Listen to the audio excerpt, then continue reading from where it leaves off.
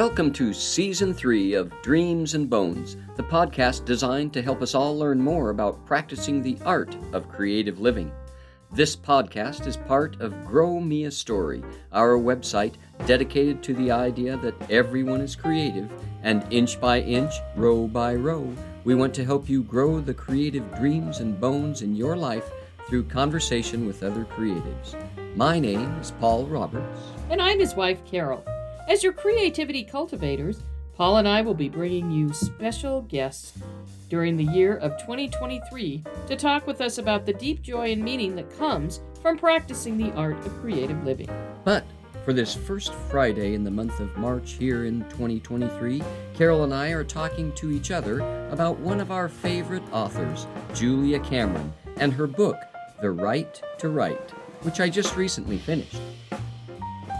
Carol, I think our listeners are really going to enjoy the chapter we've chosen to focus in on today. I agree with you, Paul. So let's get started with Julia Cameron's essay about how to jumpstart your creative process as we look at the chapter titled Cheap Tricks. Well, welcome everyone to another episode of Dreams and Bones. What we're going to do for you today is I have been talking for a month now, struggling not to talk too much with Carol about another Julia Cameron book. Most of you are familiar with The Artist's Way and the fact that Julia Cameron is one of the authors that we talk about a lot. I have been working my way for the last month through a book called The Right to Write, and it's a wonderful collection of essays that she has put together with an example, an invitation or initiation into the tool that she's writing about in each one of those. And we've decided today, since I can't quit talking about some of this stuff, to just work our way through one of the chapters. This particular chapter is called Cheap Tricks. And it is all about finding ways to get yourself unstuck, which we talk about often. This does apply, I think, applies very well to writers, but would apply to anyone that's trying to be creative. The chapter starts off with someone asking her. She says, "How do you do it?" People often ask me, meaning, how do you stay prolific and productive? And she says, "I use a lot of cheap tricks." And we're going to talk about some of those cheap tricks that she uses. One of them we've kind of talked about a little bit before, Carol, and that is the idea of setting up a space for ourselves, some place that we can call our own, a writing station. Again, in our case, it may be you do more art than I do, but a writing station. At the moment, we are sitting in one of my writing stations, my office, set up in this case for our recording purposes. But this is a place that I can disappear to. I can close the door. I can leave you and Cleo out if I want. I can leave the door open if I want to and let you come in. But it's a space that is my own that I can retreat to for writing. That is one of Julia Cameron's cheap tricks, sort of, is to have a writing station. But then she goes into the first of these is that she says multiple writing stations is a cheap thing for you to be able to do, an easy way for you to keep things fresh for yourself. Do you have what you feel like at this moment are multiple writing stations? Well, before I go into that, go right I liked what she kind of said in the introduction to this chapter about, we're always talking about our artist child, our inner child artist. And that, like any child, children can be discouraged, but they can also be easily cheered, encouraged, and even bribed. And that's kind of what these little cheap tricks do. They kind of encourage our little artistic child within us. It was interesting thinking about multiple writing stations, and I did start thinking, okay, where are the places I write? And I do different kinds of writing. And so, for me, I have my office. where I would say my blog writing. Mm-hmm. I often do there. In the winter, I kind of moved out to the living room just because it was warmer than my office. And the sunroom, kind of where you go back to, Mm-hmm. that's Mm-hmm. kind of our dining room as well. I was going to say your primary writing station, your office has that nice big window. Yes. So that you've got some good sunlight there. Yeah. I think that's And then I thing. also have my love seat where I can sit and I do writing there. Mm-hmm. I even thought about my bedroom. I have a desk in there, or even just sit in bed. That might be a space. And then I started thinking about our basement and, even using that. I use that probably more some for artwork, Mm-hmm. kind of like the sunroom area upstairs would be more for artistic endeavors. And then I started thinking about kind of anticipating when it starts getting nicer. Right. Because we have a lot of writing areas just around our yard. Right. I think I've taken advantage of kind of our outside table, Mm-hmm. where we eat during the summer, but we also, we have various tables around the yard. We are so fortunate. Yeah, and I think taking advantage of that more, of Mm-hmm. using those spaces and getting those different views of our yard. And I think I did that off and on with, especially blogs. I would try different things outside. Right. And then, of course, there's outside the home. Mm-hmm. We've tried to Friday mornings go to our coffee shop, the Beanery, and Yep.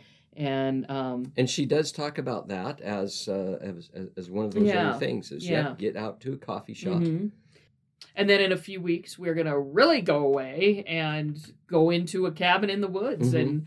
and with the main purpose of writing. And again, I think about I think about my little artistic child inside of me, and just am excited to have just those few days dedicated in this beautiful country cabin in the woods to There's sit a cabin in the pines nestled in the wildwood. Yes. Carol sings that song. So. Well, and she talks about, besides those coffee bars, she talks about hotel lobbies. I actually stopped by a couple days ago the Silver Mountain lobby and said, "Do you mind if I come in here sometimes and write?" And they looked at me strangely and said, "No, go right ahead. It's not a big deal to us." And she talks about Julia Cameron says you have to find someplace busy enough to be lively, but also respectful enough of writing that you can get some done. And I think, any of those places outside of the home like that. And that some days she very intentionally knows that she's moving from station to station in a given day because it will motivate her to write. Mm-hmm. Or write 3 days at a stretch at one place and then 3 days at a stretch at another place. Mm-hmm. So those are all kind of fun. Cheap trick number 2 is the sandwich call. Can you describe the sandwich call for our listeners? Yeah, this was very interesting to me. If she wakes up and, I don't know, just isn't feeling it, or knows she has to write something, or she has this list of people that she may choose one of them to call and say, "Put me in your prayer pot. I need to start writing, and I'm not feeling it." And I thought, I have those people, but I never think of in the moment using them. Mm-hmm. Maybe you some, Yeah. but as far, I have like our writing group, Yes. and I have my Artist Way creativity group, and which I feel like I use in our monthly gatherings. Mhm. But then I thought, but she just picks up the phone and says, "Hey, pray for me, and then I'll call you back and I'll tell you how it's done." And I thought, what an interesting concept. To do that kind of thing is very interesting. Yeah. Really fun to think about. Her calls him back up when she's done, says, "Thanks for the support. I've lived to write another day." Yeah. And that's all there is to it. She says in her chapter that someone asks her, "But isn't that cheating? Aren't you piggybacking on someone else's energy?" And her reply is, "Yes, So what? Yeah, and I like that again about her. If it works, then go ahead. That's something that is okay to do. Support from friends is a sensible, workable writing tool, she says. Yeah. So I use it. And that's the spot in this particular chapter, several places that I've underlined in here. But she says, let others pursue the mythological writer as heroic loner position. For myself, I like life a little less lonely, a little more user-friendly, a little more all is right with the world than writerly. And I like that thought too. I think that we have this mythological idea of what writing is supposed to be like, the hard work of the lonely hermit off there in some cave all by himself.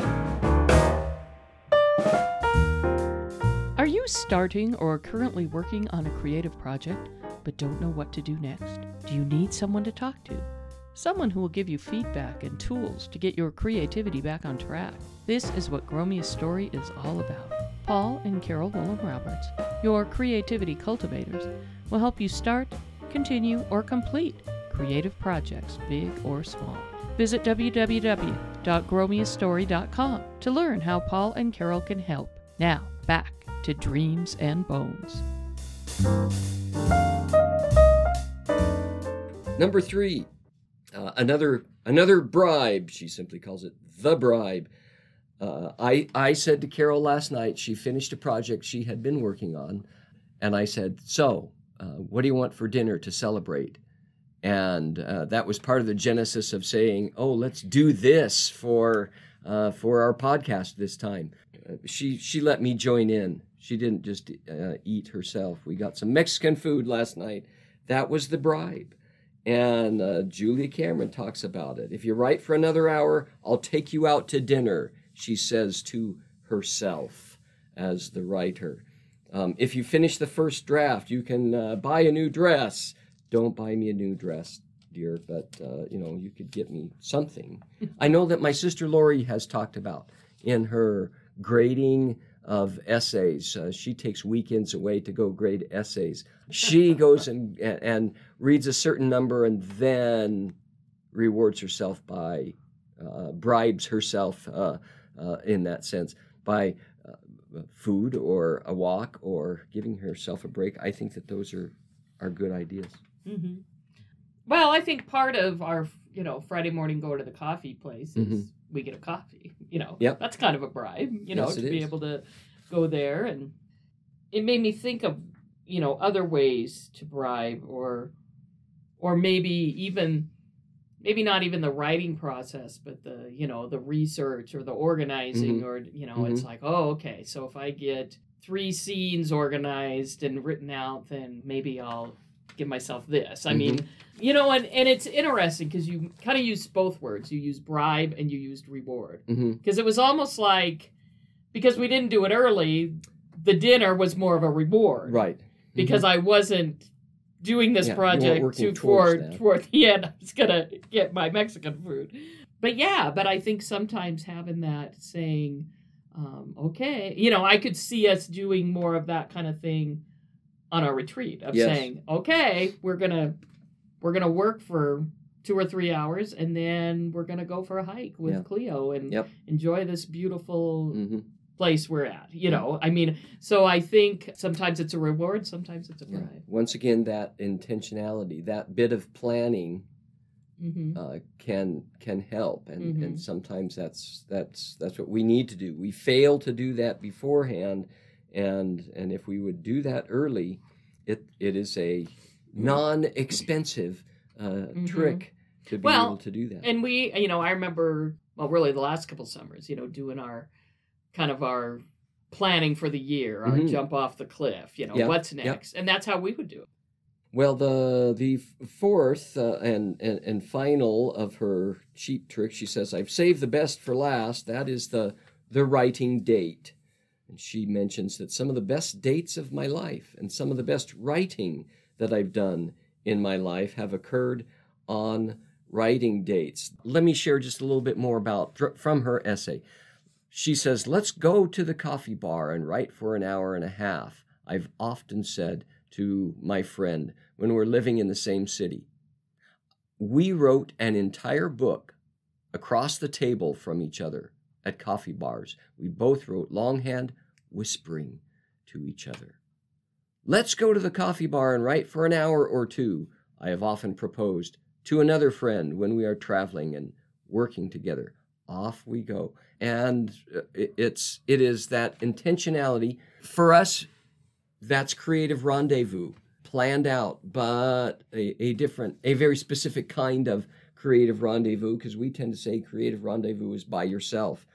I get this sense as she writes it that she is talking about the fact that they often, her writing dates are not a time together in lots of conversation with someone, but they're beside one another, having the opportunity to share. Yeah.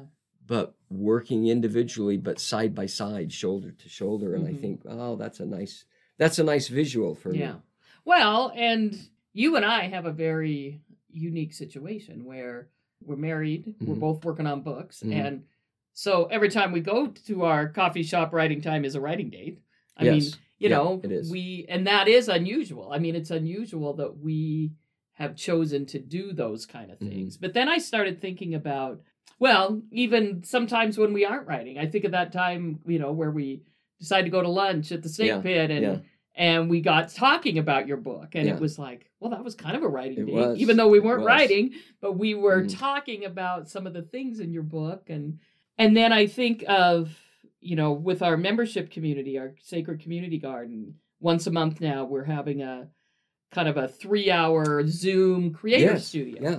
And that can be a writing date. Absolutely. You know, because really it's just a time. I mean, sometimes we spend time talking, but oftentimes it could just be a place to say, okay, I'm going to take advantage of being with people, using their energy, but I'm going to sit and write for a few hours or an hour or however long you feel, or work on any kind of creative project. And then the group I belong to, Hope Writers, which is a online, very large group, they do a writing room a couple times a week where, again, you can click in, go to a Zoom thing, and you're just joining a bunch of people who are there to write. And there's, you know, I belong to another group called Isolation Journals, and they do the same thing about once a month where they call it the Hatch, and where they open up time. A lot of times they'll give maybe a writing prompt or something, but so it must work because a lot of people are doing it and providing.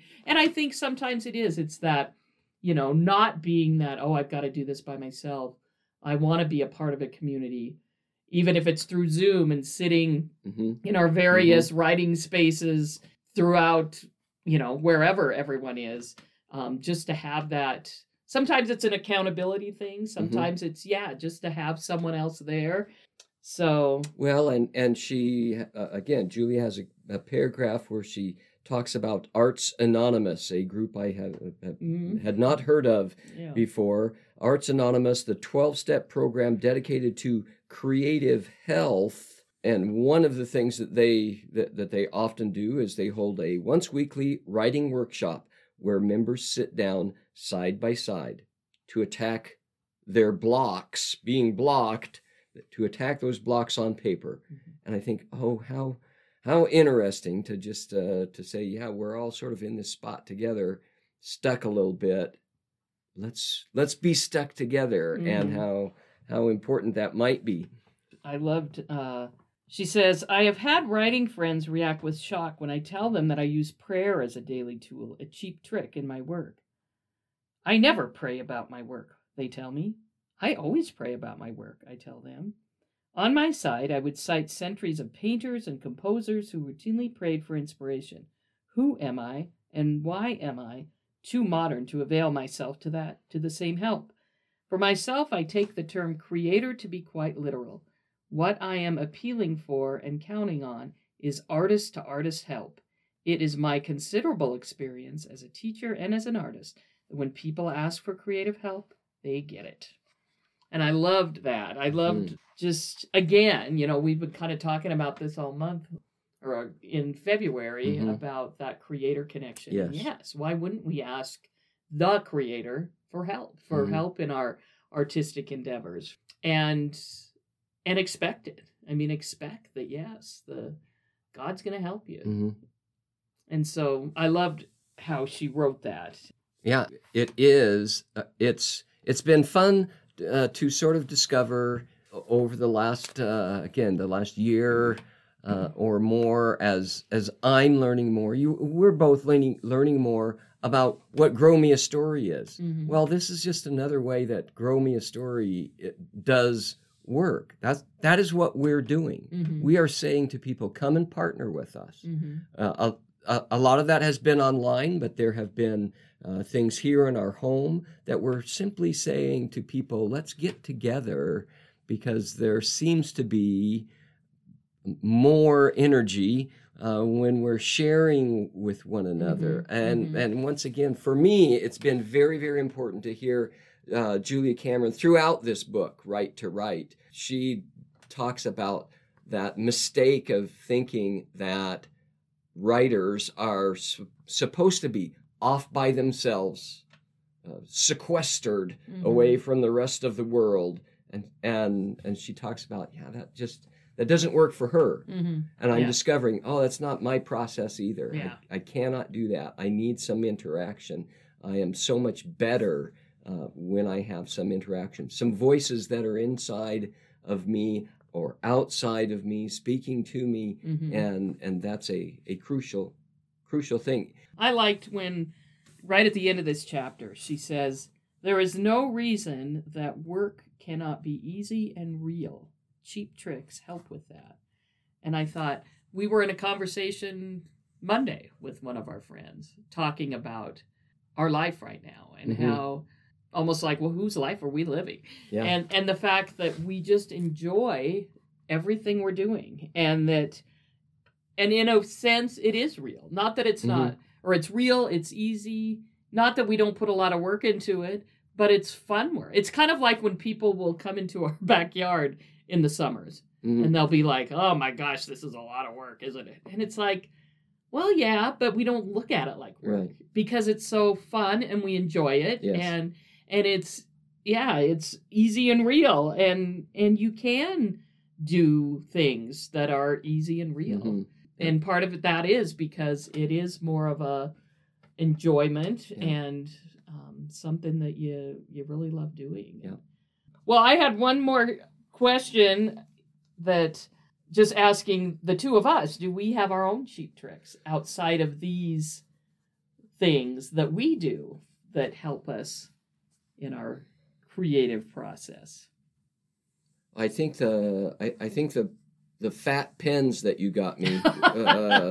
I was concerned early on about the amount of writing and how my hand was going to hurt from all of that, and there is such a thing as these fat pens that are supposed to help old arthritic hands, and so those have been fun. And I think they've been helpful. And then I've mentioned this before, the sheer pleasure of finishing off the ink in a pen. Oh, what a reward! I know. I have thrown away more pens in the last year and a half, I think, but I still have plenty more around the house. So there's one. Yeah. Thank you for joining us for another year of conversations with people who live creative lives. Paul, do you have anything to add to our thoughts on Julia Cameron's book, The Right to Write? Well, I just want to say this is the second of Julia's books that I have completed. I just started another one, and I love learning how she writes, learning how she makes that happen, and yet learning to be a better writer as I read the creative things that she has to say. I just really enjoy her. If you haven't read any Julia Cameron, those of you that are listening, get a book. Get a Julia Cameron book. Well, as we bring this episode to a close, we would like to thank you for listening. Would you like to see what else we do at Grow Me a Story? Visit www.growmeastory.com to sign up for our weekly newsletter, read our Fertile Ground blog posts, and find more ways to learn about living a creative life. Join us next Friday for another conversation about maximizing your creativity on the Dreams and Bones podcast. And don't forget to subscribe to Dreams and Bones on either Apple Podcasts, Spotify, or Google Podcasts. Just search and subscribe to any of these apps on your phone, and you will be notified each Friday when another episode of Dreams and Bones has been published.